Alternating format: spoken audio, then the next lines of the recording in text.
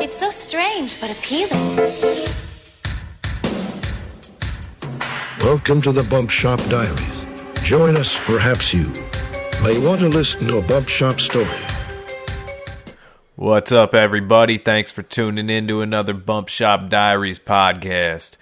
I've been lazy. I've been fucking extremely busy. So I went ahead and we did another story. Got a special guest on this one. I'm having fun with them. I see an opportunity to make them really kind of killer in like some 1940s radio shit. And I think that needs to happen. I think I need to pursue that lane and see where it takes me. One place you should go is bumpshopbackroom.com. Check out the new designs, the vintage stuff. Bump Shop Diaries on Instagram, constantly dropping some crazy flavor for you. Yeah. This story is called Death of a Chopper by Rabbit Cole, published in 1975. Enjoy. Join us, perhaps you may want to listen to a Bump Shop story. New and vintage merch available at bumpshopbackroom.com. bumpshopbackroom.com.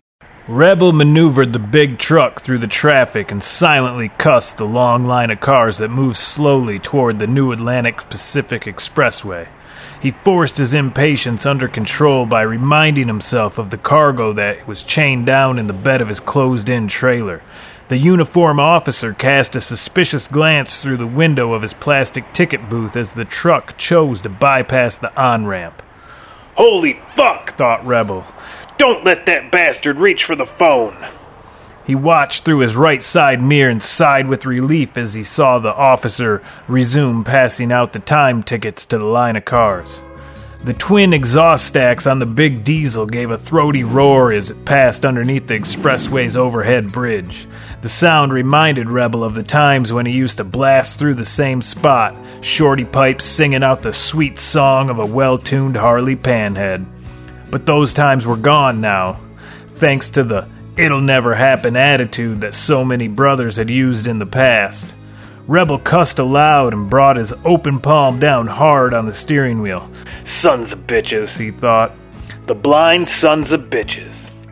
He jammed the truck into another gear, and the curious pedestrians turned to stare when they heard the grinding noise.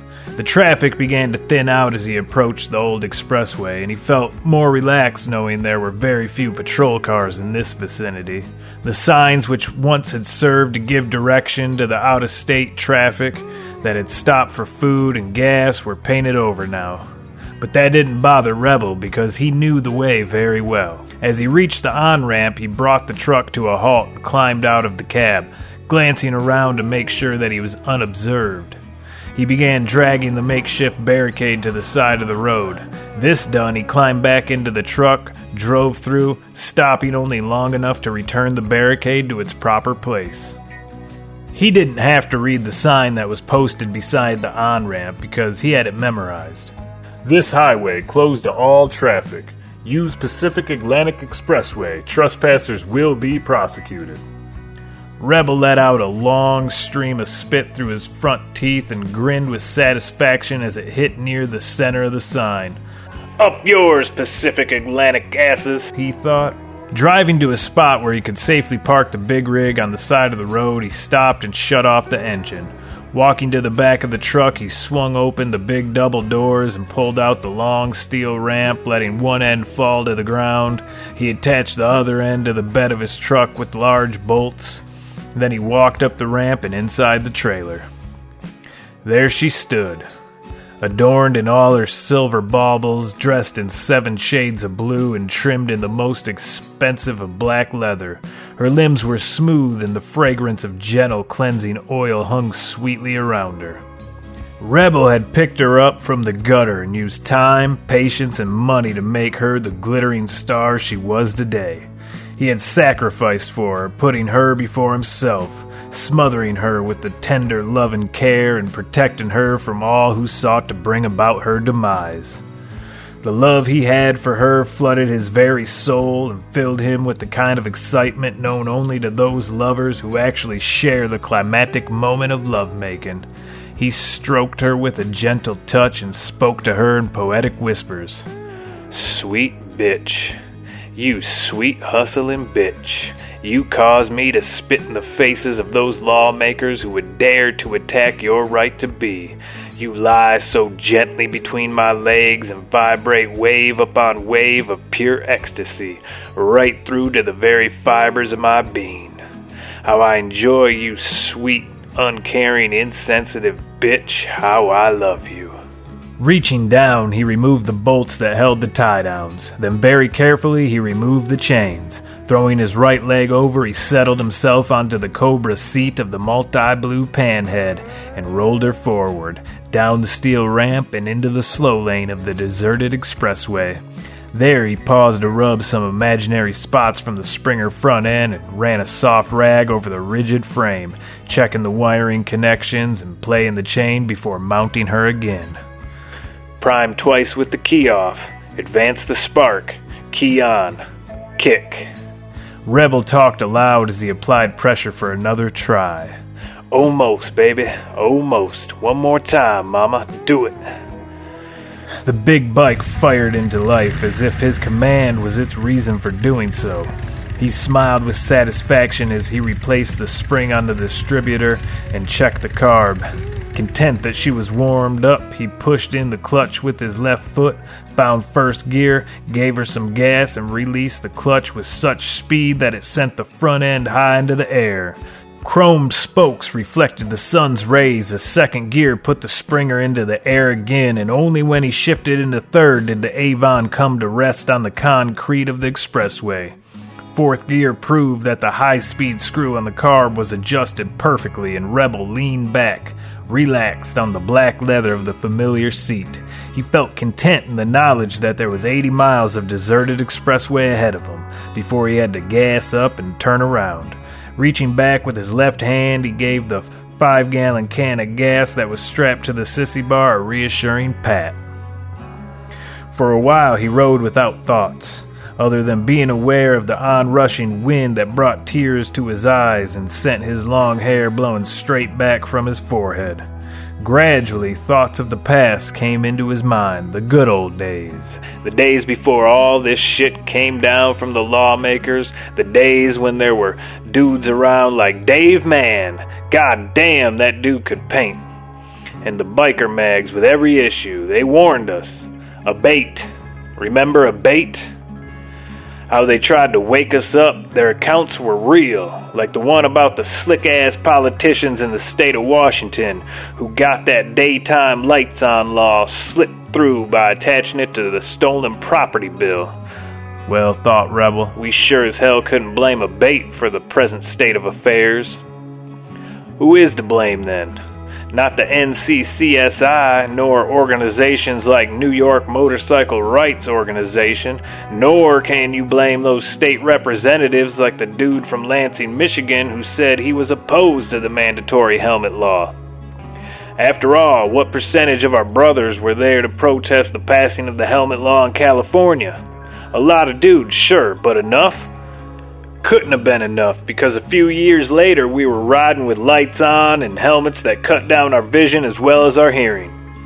And even while we were being forced to comply with our own protection, of course, old John Doe dipshit was still explaining how he had splattered us all over the fucking road, saying, "Gee, officer, I didn't see the motorcycle."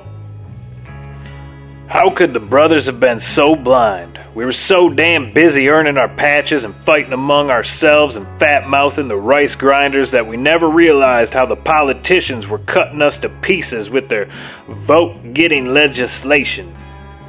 Even after we saw through their scheme and united in a single cause, it was too damn late. 1973 was the time. We should have backed those people like a bait, long before we did.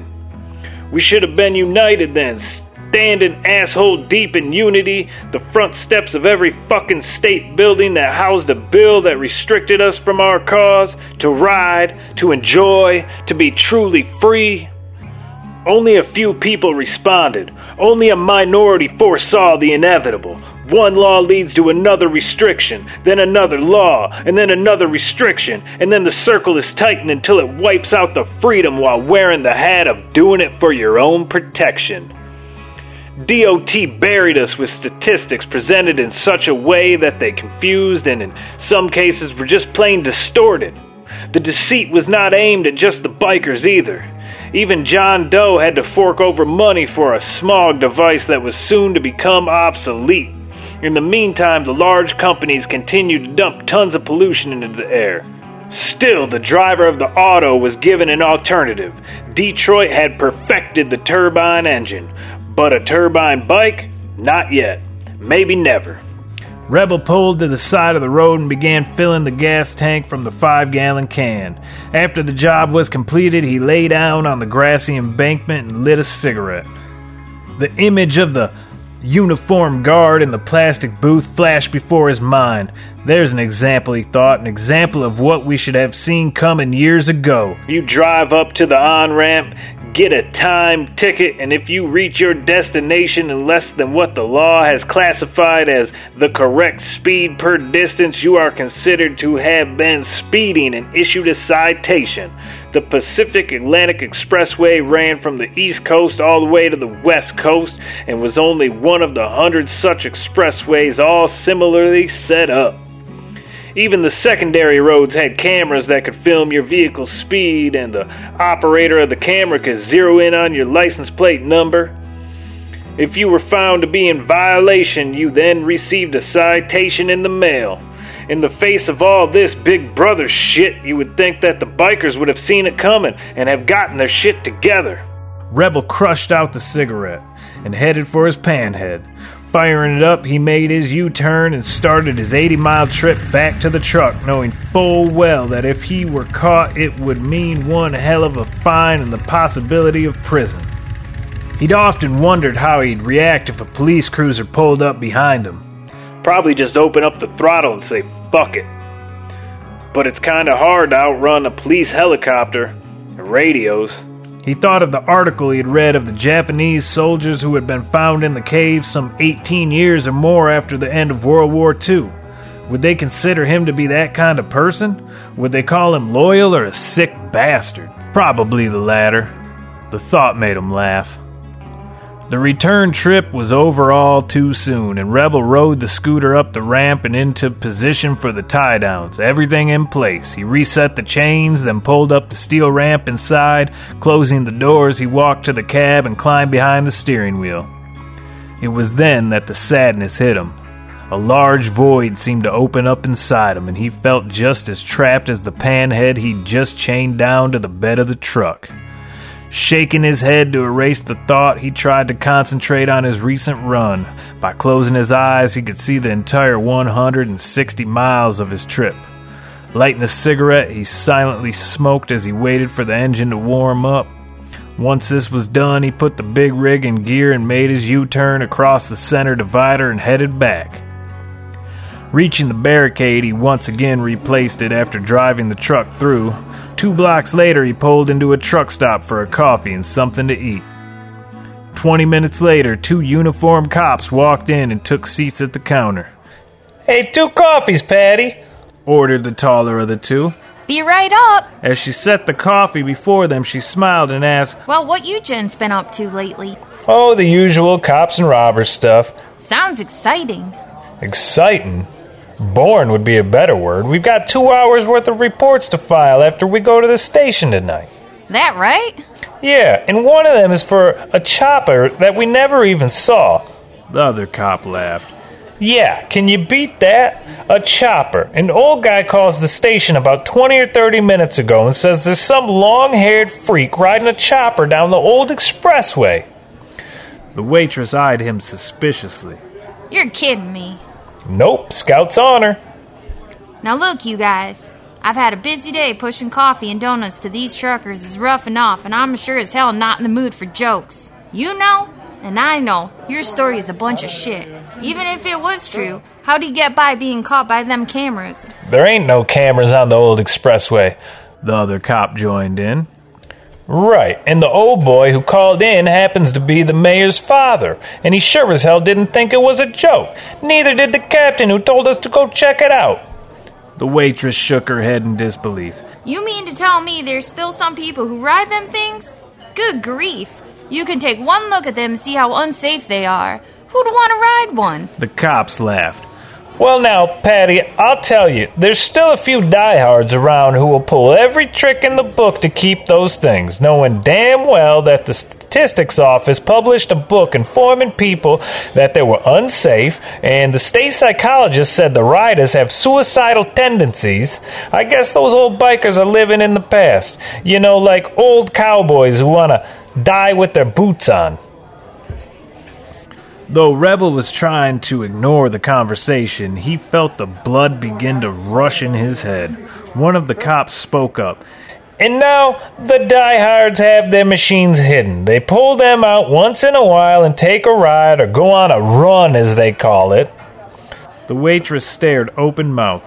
What happens when you catch them? Oh, they pay. Sometimes a fine, sometimes jail. And of course, for their own protection, we confiscate the vehicle under the law, which states that all engine-powered two-wheel vehicles are hereby considered unsafe for the people and are forthwith outlawed in the continental United States. It took us a long time to get that legislation passed. Now that we have it, it's going to be enforced. Right? The bikers are a dead breed. They just don't have sense enough to lay down. The waitress shook her head. Seems a shame to me, but I guess stiffer penalties are the only thing they'll understand. Rebel left the money for his food and coffee at the side of the cash register and walked out unnoticed by the trio. Thoughts rushed through his head, and each one added to the anger that conversation had started. Another law. Stiffer penalties. When will it stop? Big Brother was doing his job well. Perhaps the cops were right. Perhaps the biker's world was dead. Outside, he stopped to stare at the bright blue of the summer sky. Puttin' weather, he thought. A time when the brothers used to get it together for the run. A time for booze and chicks and parties. A time for showing off the work that was done during the winter months. But most of all, a time for freedom. Rebel could feel the pressure building inside his head. How much more, he thought. How much more? He thought of the hours he'd spent working on his panhead. For what? To be chained to the floor of a fucking truck bed, walled up in the darkness as if it was something to be ashamed of? Did the new laws also limit the soul, the right to ride free? He found himself standing inside the truck, looking down at his blue love. He didn't remember opening the rear doors or putting down the ramp. He spoke aloud, directing his remarks to the panhead. It's time, baby.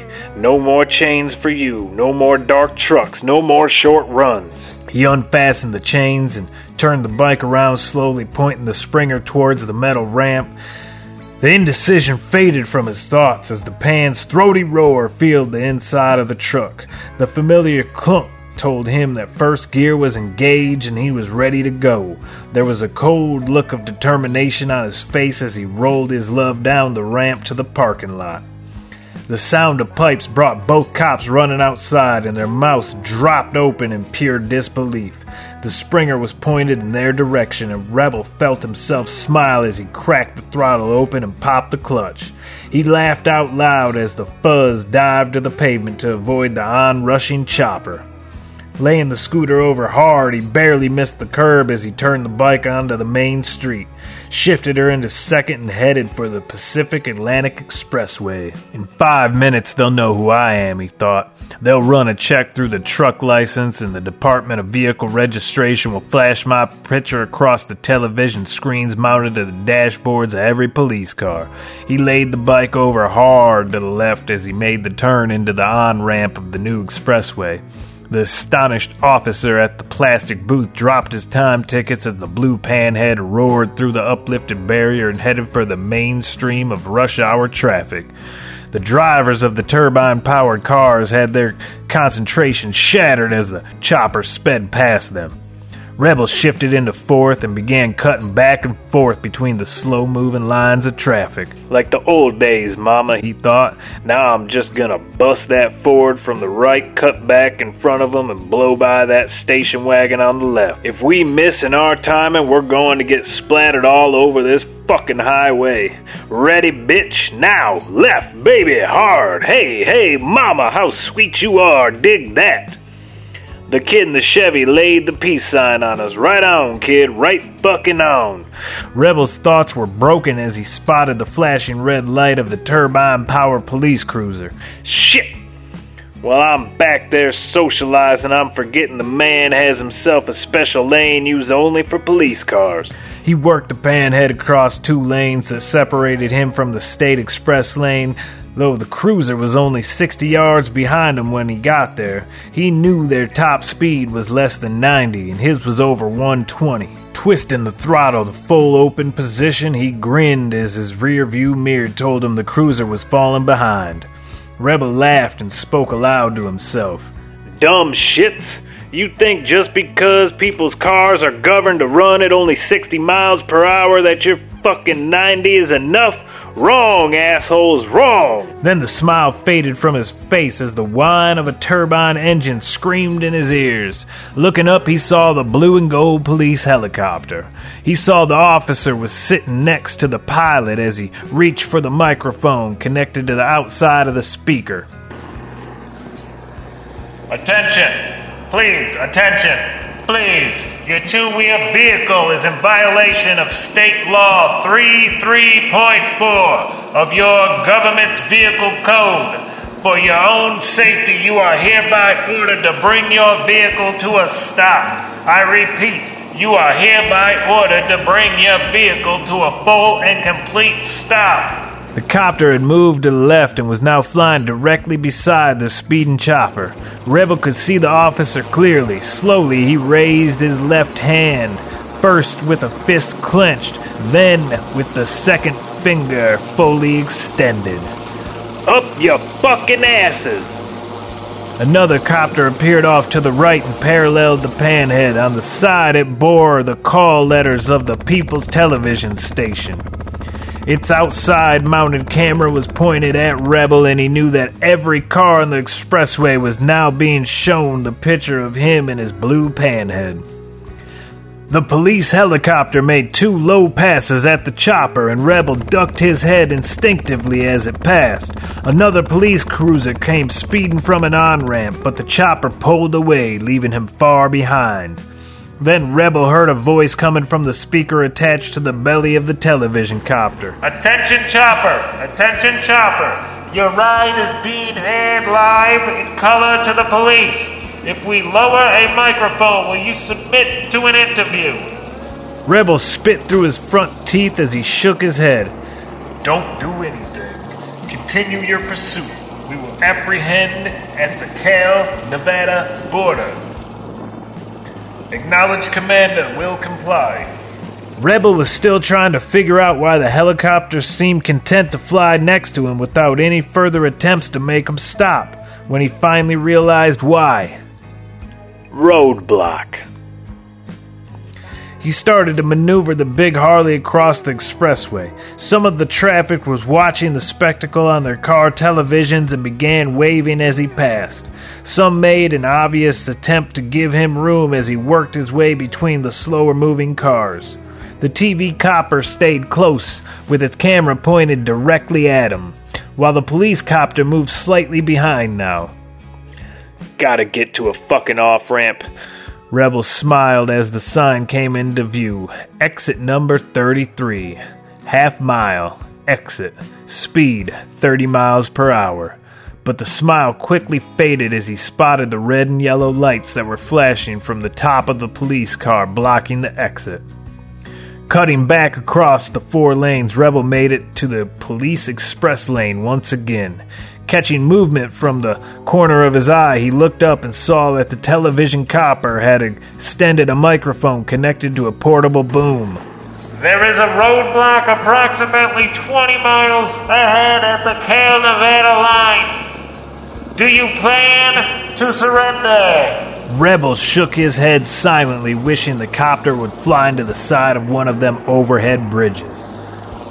What are your intentions then? How the fuck do I know, thought Rebel. Should I stop? What can they do to me? Prison? A fine?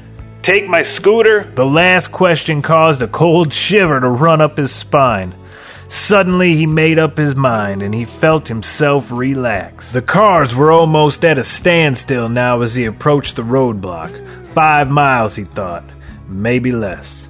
Bringing his feet to rest lightly on the highway pegs, he leaned back, relaxing free and easy as the wind blew through his hair. He reached down with his left hand and ran it slowly over the multi-blue gas tank of the Panhead.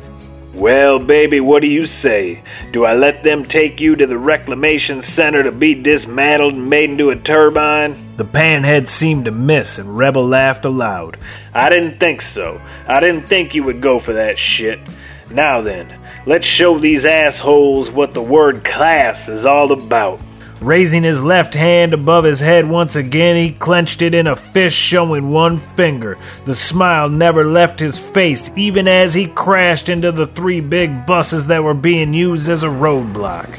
And there you have it, folks. Brought to you by Channel 88, the People's Television Station. A live on-the-scene coverage of the death of a chopper. New and vintage merch available at bumshopbackroom.com. bumshopbackroom.com